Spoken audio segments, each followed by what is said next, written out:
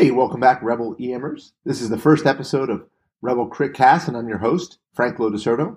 I'm a practicing adult and pediatric intensivist at Geisinger Medical Center in Danville, Pennsylvania. And today, in our first podcast episode, we're going to talk about a hot topic, and that is therapeutic hypothermia post-cardiac arrest, or targeted temperature management post-cardiac arrest. And this is in light of a new trial that came out called the Hyperion trial, which is very nicely reviewed on our website, Rebel EM, by Mark Ramsey and Salim Rizay. But today I hope to give you an overview of all the trials, and I said all the trials because I'm going to go through the adult trials first, and then I'm also going to give you an overview of the pediatric trials and a quick or brief summary of the neonatal trials. I'll give you my opinion of what I think we should be doing related to targeted temperature management post-cardiac arrest.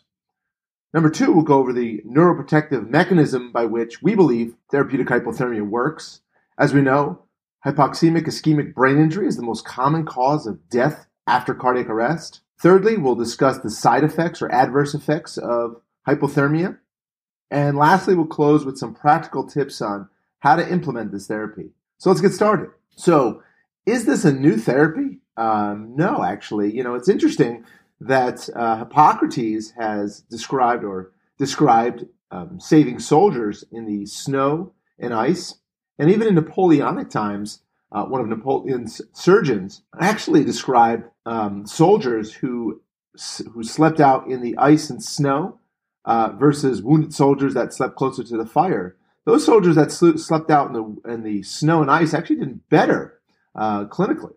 And there were some small trials back in the 1940s and 1950s at looking at TBI and cardiac arrest. But it wasn't until 2002 that a few major trials were released to really put hypothermia on the map and get it started in hospitals. Those trials examined out-of-hospital cardiac arrest with a shockable or V-fib rhythm. Those were both released in the February edition of the New England Journal, 2002. The first trial was the HACA trial, or hypothermia after cardiac arrest. They enrolled 275 patients, and what they're looking for is good neurologic outcome, survivability with good neurologic outcome at 6 months, and mortality at 6 months. And what they found is patients who were enrolled in therapeutic hypothermia, or those patients who are cooled to 33 degrees, had a 55% of survival with good neurologic outcome, as opposed to those who got normal thermia, or the standard of care. Many more of these patients had fever. They had a survivability with neurologic outcome 39%. So this was a significant difference. Mortality was also decreased in the hypothermia group from 41% to those in the normal thermia group at 55%. And that same edition, as I mentioned, the Bernard trial was released. Now, this was a smaller trial with 77 patients. And what they looked at is survivability with good neurologic outcome at discharge. So what they saw as patients who received therapeutic hypothermia of 33 degrees had a 49% survivability to discharge with good neurologic outcome, as opposed to those who received normal thermia had a 26% survivability with good neurologic outcome at discharge. So again, a significant difference with implementing hypothermia. I want to mention that what they use to look at, and with these trials using hypothermia, looking at what they're looking at when I mention good neurologic outcome, is they're looking at the cerebral performance category, or the CPC. So I like to think in the two extremes. So a CPC1 is mild neurologic deficit, and patients are able to return to work, and a 5 is death. So what we want to see is a 1 or a 2. I mentioned 1, and a 2 would be moderate disability. So these patients can return to independent living. And then bad outcomes would be a 3 or 4. 3 is severe neurologic disability, so dependent on others for care. 4 is persistent vegetative state. So the question after these two trials was this. Is it fever prevention? Maybe it's just the fact that we prevent fever, because as I mentioned, those in the normal thermia group had much more prone to fever. So is it fever prevention, or is it something about the hypothermia that helps? And that was a question that remained for a while. And the next major trial was the TTM, or the Nielsen trial, in 2013. And again, what was this? The HACA and the Bernard trial were out-of-hospital cardiac arrest, and I mentioned these were shockable rhythms, VFib. And this was essentially the same. This was out-of-hospital cardiac arrest with a shockable and non-shockable rhythm. But 80% of these patients enrolled were presented with a shockable rhythm, that is VFib arrest. This was a much larger trial, 939 patients in 36 ICUs in Europe and Australia. And essentially, it was a dosing trial. What do I mean by that? Well, they enrolled patients in this trial to get targeted temperature management of 33 degrees, which we call mild hypothermia, or targeted temperature management at 36 degrees. The mortality was the same at the end of the trial, 50% versus 48%, no difference. They also looked at 6 months, and there was no difference. And there was no difference in survivability with favorable neurologic outcome. That is a CPC score of 1 or 2. There was no difference. So next I'm going to talk about the Hyperion trial, or to wrap up our discussion. But I want to mention there were 2 major pediatric trials that came out after the Nielsen trial that are often not discussed, probably because they're pediatric trials, as we're not and a lot of the podcasts are discussing more of the adult trials. But I do want to talk about these, but I'm going to talk about these separate. I'm going to finish off the discussion on the adult trials first. And I think it's interesting, before I get into the Hyperion trial, it's interesting that after the Nielsen trial was published, many centers started to adopt targeted temperature management of 36 degrees compared to what was previously done, 33 degrees, because of the trial results. And I'm going to put what I'm about to mention some of these trials, but I'll put them in the show notes. But what many centers are seeing, those that have changed to 36 degrees, and again, like I said, I'll mention these and I'll put these in the show notes. But is that the patients that are getting targeted temperature management at 36, it is really hard to keep them at 36. And some studies have shown that patients that are getting 36 degrees have developed or more prone to fevers and have more likelihood and more risk of fever. And there was a recent retrospective trial that, again, I'll put in the show notes, showing that there was a worse outcomes with 36 degrees. And I'm not sure if it's the 36 degrees and not receiving the hypothermia, or the fact that it's so hard to keep patients at 36 degrees. And these patients are more prone to develop fevers and likely worse neurologic outcome if that happens. As we know, fever in the injured brain is bad. So I'll mention these in the show notes, but I do want to get into the next trial, which is the Hyperion trial, which just came out October 2019 by Dr. Laskaru and colleagues. This was looking at post-cardiac arrest patients in a non-shockable rhythm. Now, I mentioned that the TTM trial had some patients with a non-shockable rhythm, but the vast majority of these patients were in a shockable VFib rhythm. So this was the first major randomized controlled trial examining this group of patients. And this is, for me at least, the most common presentation post-cardiac arrest. I see patients who were in PEA or asystole that are presenting to my hospital. And I'm not sure about you, but you might be the same. I just see less VFib arrests or shockable rhythms. And who knows why? There's probably a variety of reasons that this occurs. Maybe these patients weren't found in time and that VFib eventually came PEA or asystole. Perhaps the right placement of ICDs in patients, so we're seeing less VFib arrest. And maybe it's the excellent cardiology and care and medications that we're using nowadays that we see in patients going into VFib arrest. But whatever the reason, this looked at non-shockable rhythms. So they had a total patients of 581 enrolled throughout France in 25 ICUs. These patients either received targeted temperature management of 33 degrees or targeted normal thermia of 37 degrees. And what they looked at is survivability with good neurologic outcome at 90 days, or a CPC score of 1 or 2, as you mentioned. So was there a difference? And yes, there was. So those patients who were cooled to 33 degrees had a survivability with good neurologic outcome of 10.2%, as opposed to those who got targeted normal thermia at 37 degrees had survivability with a good neurologic outcome of 5.7%. And the number needed to treat was 22. There was no major difference in mortality. So this was a positive trial looking at mild hypothermia, showing that there may be a benefit of using mild hypothermia, 33 degrees, to give patients in a non-shockable rhythm survival with good neurologic outcome.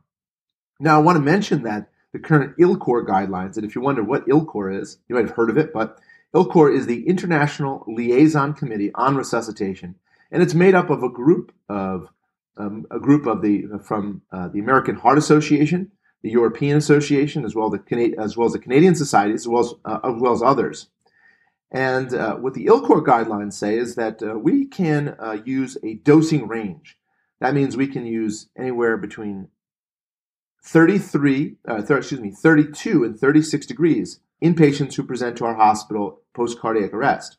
Now, this sounds confusing, but I'd like to explain how I use these guidelines and how you can use them as well to best serve your patients. But again, it is confusing. What do we use? 32, 33, 34, 35, or 36? And when do we use the different temperatures? And I'll explain that.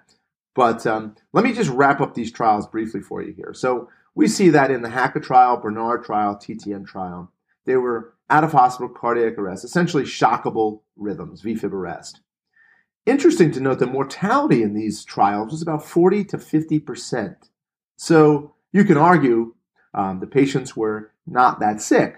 In the Hyperion trial, these are much sicker patients. So the mortality as compared to these other trials I mentioned was 80%. 70% received bystander CPR, just like the TTM trial. Yeah, I noted the rhythm is different. So those patients were VFib. These were PEA.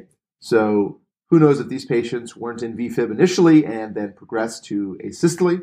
But again, I truly believe that the brain sees no flow. And I don't think it matters if it's VFib or asystole in terms of what the brain sees. When the brain doesn't have flow, the brain doesn't have flow. So what do we do? Well, I truly believe we should consider cooling all patients, and I say at least consider cooling all patients to 33 degrees, regardless of the rhythm they're in.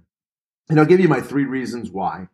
So number one, looking at all the results, especially the recent Hyperion trial, these are very sick patients with an 80% mortality. So this is probably likely more the patients that you see in your institution, and it's definitely the patients that I see in my institution. So I believe we are giving these patients who come in post-cardiac arrest the best shot at neurologic protection and recovery. And if you think about it, we don't have a second chance to do this. The time is of the essence. So we have one shot, and if we wait, there may be irreversible brain injury that we can never recover. So we do have one shot at giving our patients the best chance of survival with good neurologic outcome.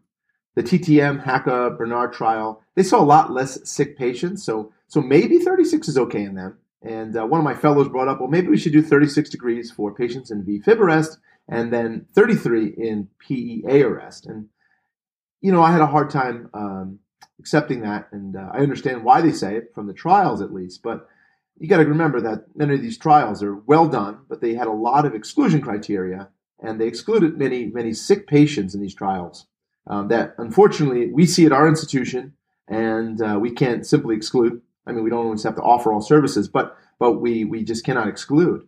So, and the other argument is we don't know who's going to be sick, or who's going to be the sickest, who's going to be the 80% or 50% at the time they present. At the time they present, they're comatose, they're sick, and I think we need to give them the best chance at neurologic recovery and survivability. So I think going with 33 degrees is safe, it's effective, and I think it should be the standard in our patients, at least considering 33. And I'll tell you, there are times that I don't always do 33, and I'll tell you those as the podcast goes on. So that's one thing. I believe we should be cooling or considering cooling all patients to 33 degrees. Number 2, there was no difference in adverse effects. So meaning all the trials, and I say all the trials, the pediatric trials included, the HACA, the Bernard, the TTM, and now the Hyperion trial, showed that cooling patients to 33 degrees had no significant adverse effects compared to those at 36 degrees or 37 degrees. That's right. This is a myth. I hear this all the time in my institution. Why would we do 33 degrees? You're putting your patient at risk with hypothermia when 36 works. And I hear it all the time, and it's a myth. There's no difference in the trials if you go back and look at these major adverse events. So I believe 33 gives our patients the best chance at neurologic survival. It doesn't lead to more adverse events. And number 3, my third reason is 36 and 37. It just seems like it's so hard to do. Maybe your institution is really good at keeping patient at 36 degrees or 37 degrees. But if you're looking at some of these trials that I'll put in the show notes, it's really hard to keep a patient at 36 degrees and 37 degrees. They're just more prone to fever. And if they're more prone to fever, you wonder if they're going to have a worse neurologic outcome because of that. So I think for those three reasons, I think we should at least consider all patients presenting to our institution cooling at 33 degrees.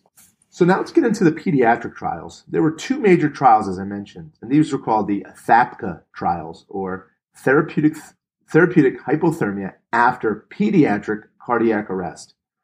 There was an outpatient out-of-hospital cardiac arrest trial in May 2015 in the New England Journal of Medicine.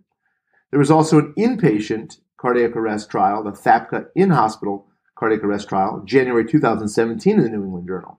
But the THAPCA out-of-hospital enrolled children 2 days old to less than 18 years of age.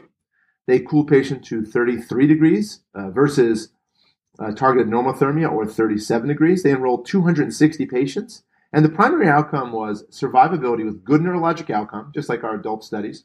And the bottom line was there was no difference. There was no difference in survivability with good neurologic outcome, but there was a trend towards improved survivability with good neurologic outcome in the patients in the 33-degree arm.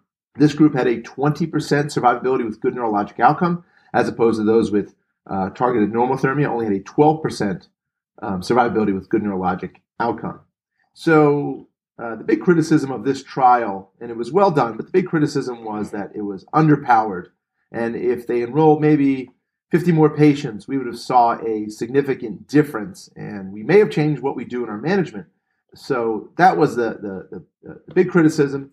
Let me get into, and I'll wrap them both up together and kind of summarize, but the THAPCA in-hospital cardiac arrest trial, which I mentioned was in the January 2017 edition, of the New England Journal of Medicine.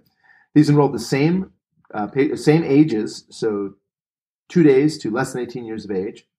Same study looked at 33 degrees versus 37 degrees, and unfortunately, we see the same outcomes in this. There was no difference in survivability with good neurologic outcome. They enrolled a total of 329 patients.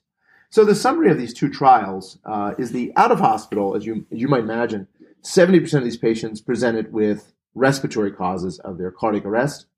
About half the patients had chronic medical conditions. The in-hospital group had 50% of their patients were related, their cardiac arrests were related to congenital heart disease as compared to the respiratory causes.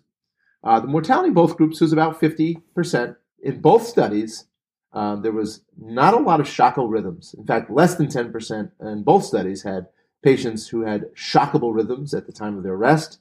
The vast majority of these patients were PEA, asystole, and bradycardia. The average ages, roughly, in both these trials was about 1 to 2 years of age.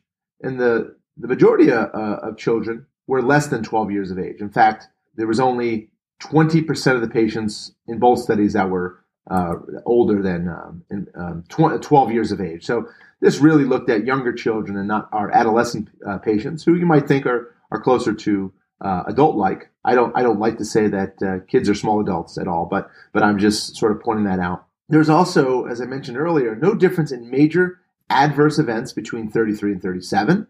So it's 30. If you want to use 33, it is safe. And before I get into what I think we should be doing in pediatrics, I do want to mention some of the neonatal data if you're unfamiliar. So patients who have hypoxemic ischemic encephalopathy, or HIE, it is recommended to cool these patients between 33 and 35 degrees. And this is for late preterm infants, so 34 weeks, to term infants, 36 weeks.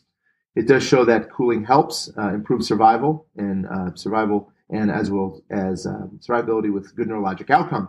There was a nice Cochrane review in 2013. So this usually is the standard of care in most neonatal ICUs if that baby is found within the first 6 hours after birth to enroll in cooling. So what should we do in pediatrics, or what should we do in kids? So I really don't have the data to strongly say we should do 33 degrees. And I know a lot of my friends at large children's hospitals are split. Even our hospital, there's ongoing discussions about what the best route to go is in these children, because we just really don't have the studies to show it in kids. ILCOR guidelines also gives a range here that says you can use mild hypothermia or targeted normothermia. I still stay cool. And taking in consideration also the adult trials, especially the Hyperion trial, which was non-shock rhythms, very similar to what we saw in these pediatric trials. I believe it does offer a neuroprotective benefit. Perhaps the THAPCA out-of-hospital trial was underpowered. There was a trend towards improvement in good neurologic survivability. And again, I go back to my 3 reasons. I really do feel like we can give these kids the best shot at neurologic recovery. We're not putting them at adverse risk or putting them in having more side effects using 33, as we see in these trials and even in the adult trials. And I truly believe now, I think that pediatric intensive care hospital nursing care is excellent, as it is in the adult hospitals. But keeping kids at 37 degrees or targeted normothermia is hard in real life outside of randomized controlled trial land. So I do think we should be using targeted temperature management of 33 in these kids to give them the best chance at neurologic survivability. But I honestly don't have the data. I take in sort of the collection of all the data from the adult and pediatric trials to sort of give my opinion on this. So let's shift gears here. Let's talk about how therapeutic hypothermia or targeted temperature management, so cooling someone down, whatever temperature you choose, how it works to provide a neuroprotective benefit. Well, it's complex. And if I could probably do 1 or 2 podcasts. I don't know if I can even do 1 or 2 podcasts on it because it is so complex. In fact, there are 20 biologically plausible mechanisms described on how it works. However, I like to simplify it. And when I teach my residents and my fellows, I sort of simplify it, and I hope this helps you as well. But the first phase is a global ischemic phase where they have no flow. And if this is prolonged, it will lead to irreversible cell death. However, once we get return of spontaneous circulation, in brain cells, and now discussing brain cells that are survived or have survived this injury, I sort of liken it to the hardest workout that you've ever had in your life. So think back to the hardest workout you've ever had in your life, okay? So what did you do after the hardest workout of your life? Well, you probably wanted to fall over, rest. You probably didn't want to do a second workout, right? That's at least me. Maybe I'm lazy, but I didn't want to do a second workout after that. So these brain cells have just went through the hardest workout they'll ever have to do. They were depleted of oxygen and blood flow. And now they're exhausted.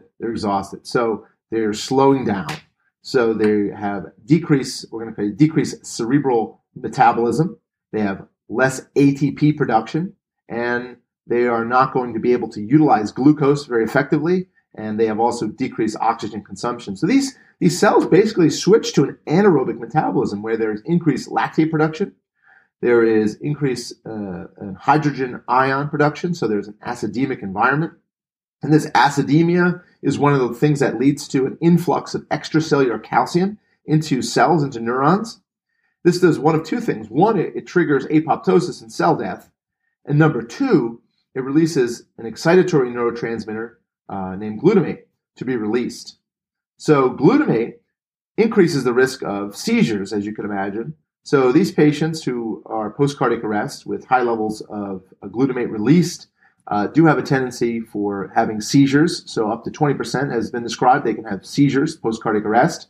So it's very important that we follow these patients with an EEG very closely and aggressively treat seizures because we don't want the injured brain, again, seizing and hyperstimulated, as I just described, as they're exhausted. And basically this will trigger apoptosis and cell death, so we want to avoid this. So there is no role for starting prophylactic anti-epileptics, at least from the data we have. But EEG monitoring and aggressive treatment of seizures is very important. So this glutamate is released, and it does a few things as well. It can lead to seizures, but the other thing that it triggers is chloride influx into cells, which is one of the reasons there's inflammation and cellular edema, which can lead to cerebral edema. And this could do 2 things. One, lead to cerebral edema, which is bad, swelling. And this could also trigger apoptosis and cell death. So there's many other things, but so one of the things that we believe cooling does is it decreases the cerebral metabolic rate. So if you cool a patient down by at least 1 degree centigrade, what this does is it drops the cerebral metabolic rate about 8%, and vice versa. So if you increase, so patients, why fever is bad? Well, one of the reasons fever is bad is that if you increase the core temperature by 1 degree, this could increase the cerebral metabolic rate as well. So you're asking this injured brain who's physically exhausted to do more work, which is harmful to the brain. But again, cooling these patients decreases the cerebral metabolic rate.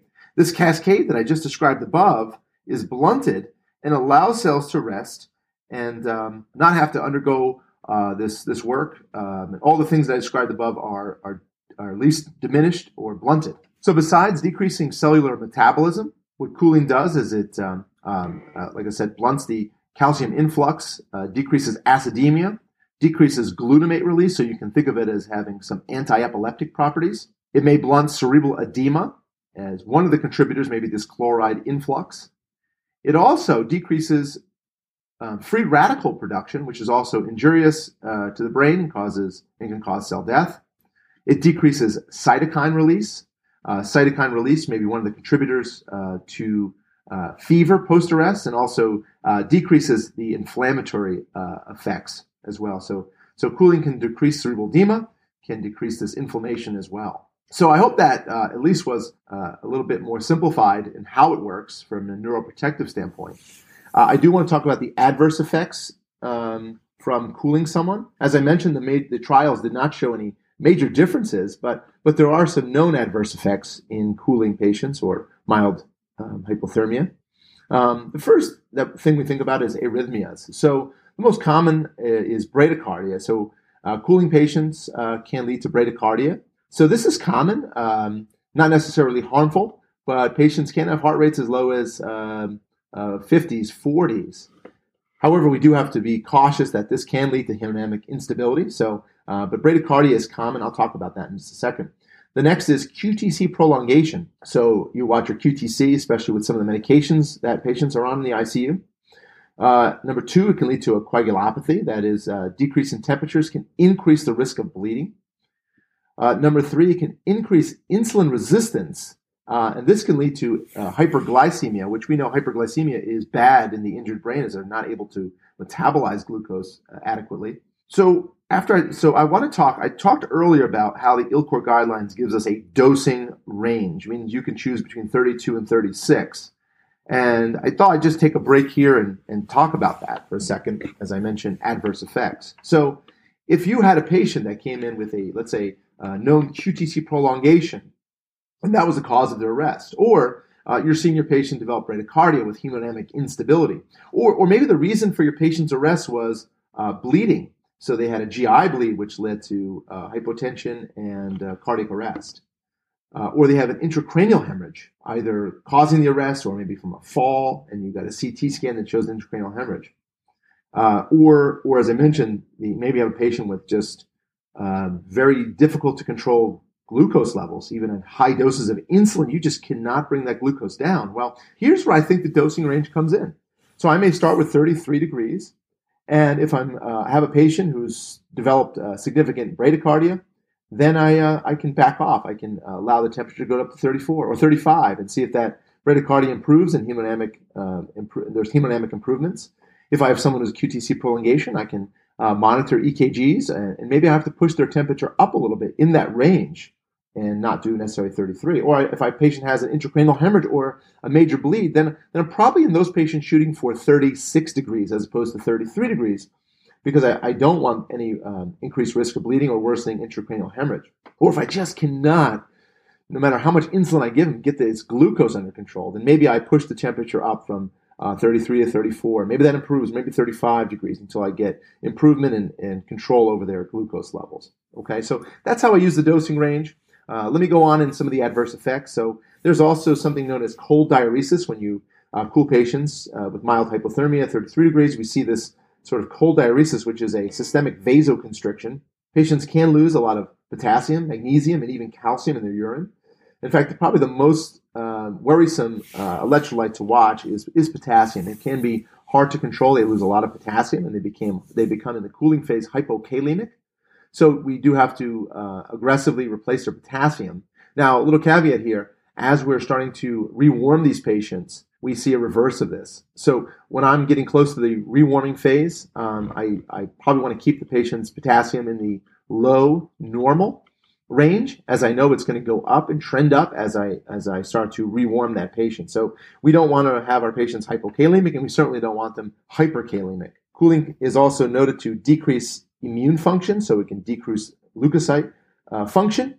There's concern that this may lead to sepsis, particularly ventilator-associated pneumonia. Many of these patients who arrest, vomit, and aspirate, and so we may put them at risk for infection, is particularly ventilator-associated pneumonias. However, none of the studies have shown that cooling patients at 33 versus 36 or 37 have increased risk of ventilator-associated pneumonia. So it's more of a theoretical risk, but it is a risk nonetheless that I talk about. Therapeutic hypothermia can cause a decrease in drug metabolism. This is real and have to watch this. This decreases hepatic metabolism and impairs the cytochrome P450 system. So many of the drugs that you give patients may last longer. So just be cautious as you're doing your examinations that some of these drugs, you have to give time for patients to be able to metabolize these drugs when they're being cooled. It's slower metabolism, so these drug effects last longer. So that's very important to consider. And the last thing I want to talk about is shivering. So why is shivering bad? Well, shivering does two things. It increases oxygen demand, and it can increase oxygen consumption, two things that you want to avoid because you in the injured brain. So what we tend to do, and I don't want to get into all the drugs, is use our sedation drugs. And if we can sedate them and stop them from shivering, great. But I'm not worried about paralyzing these patients, as I know this is a detrimental side effect, and as long as they're well sedated, I'll have no problems paralyzing them temporarily to decrease their shivering. So as we wrap up here, let's talk about how to cool. Well, the first phase, we get a patient in our institution that we want to use therapeutic hypothermia. Let's say we're going to choose targeted temperature management of 33 degrees. So we want to cool them ASAP, so as fast as possible, hopefully within 6 hours. There's many methods to get them cool. Your institution may have external cooling devices. They may have intravascular cooling devices. If you're at a small hospital that has nothing, you can use cold IV fluids if they're available. You can also pack the groin, the axilla, with ice until they can get to an institution that can provide therapeutic hypothermia. But you want to do this within 6 hours, and that's known as the induction phase, when we're trying to get them to targeted temperature management of whichever temperature we choose. Then there's a maintenance phase, so we want to maintain that targeted temperature management. Here, let's say for this example, 33 degrees. So we want to keep that goal temp for at least 12, but most likely, sort of more optimally, want to keep it at for 24 hours. After we've completed this 24 hours of cooling, then we move into our rewarming phase. So this is a slow rewarming. We don't want the injured brain temperature, the temperature to rise in the injured brain to increase cerebral metabolism. So we slowly rewarm. And this is done over 48 to 72 hours. And we rewarm them back to normal thermia. We don't just let them go. So back to normal thermia. And that's known as a rewarming phase. And then the last phase, which isn't always described, is this, I call the targeted normal thermia phase, where I'd like to keep this patient's temperature normal. The brain is recovering from injury, and I still would like to prevent fever. So I probably implement this at least 48 hours, if not longer. Here's where there may be a role. No great data on this, but here's where there may be a role of scheduling acetaminophen. So in the end of the rewarming phase and the normal thermia phase, I think it's completely appropriate to schedule acetaminophen. Be cautious in those patients who have bad liver disease, but scheduling acetaminophen. Again, no data to support this, but I think it makes sense because we don't want these patients to overshoot and develop fever. And I guess the last thing I want to talk about is closed loop devices versus non-closed loop devices. So this was apparent in the Hyperion trial. Many more patients who got targeted normal thermia had non-closed loop devices and were prone to fevers. So what do I mean here? Well, this is some devices will give the cooling machine direct feedback on the patient's body temperature. And based on that feedback, it's a closed loop system. So based on that feedback, the machine's output will vary. So it may decrease the amount of cooling or increase the amount of cooling based on what the patient's body temperature is doing. So it will always try to maintain that temperature very closely to where you're shooting for. In non-closed loop systems, these are maybe patients that are on a cooling blanket where the nurse is measuring the temperature. and whatever method she's measuring the temperature, he's measuring the temperature, that they're then taking off, putting on cooling blankets, and you can see how this can be more prone to error and overshooting and having fevers. So I think closed loop devices make sense. If your institution has it, great. If not, consider thinking about them. I don't have great data to show that closed loop devices are better, but to me it makes more sense that closed loop devices will give you really tight control over that temperature. This can be through an intravascular cooling device or even surface cooling device. All right, so that's all I'll say about that. Really, in summary, as I bring this to a close for my first podcast, what should we be doing in patients post-cardiac arrest that come to our institution, whether it's VFib or PEA arrest, kid or adult? Well, I really think we should be considering cooling all patients at 33 degrees. Now, there were a few caveats that I mentioned in the adverse effects where I will shoot for 36 degrees. Those would be the patients who arrested probably because of a bleed. We think they arrested because of bleed or they have an intracranial hemorrhage. And consider backing down at 33 if there's some adverse effects that you're seeing with 33 that you can't control. But again, I think we should be considering cooling all patients to 33 degrees. And I gave you those reasons. Again, that it's a myth if they tell you 33 degrees has just too many side effects, Again, it's a myth. Tell them to look at those studies or point out those studies in a very kind way. And again, I caution using 36 degrees or 37 degrees because these patients may. Now, your institution may be great, but they may be more prone to fever. And but check your institution. Maybe your guys are doing a wonderful job at 36 and things are going well, but maybe not. So that's something you should look into at your own institution. Well, that brings my first podcast to a close. I hope you enjoyed it.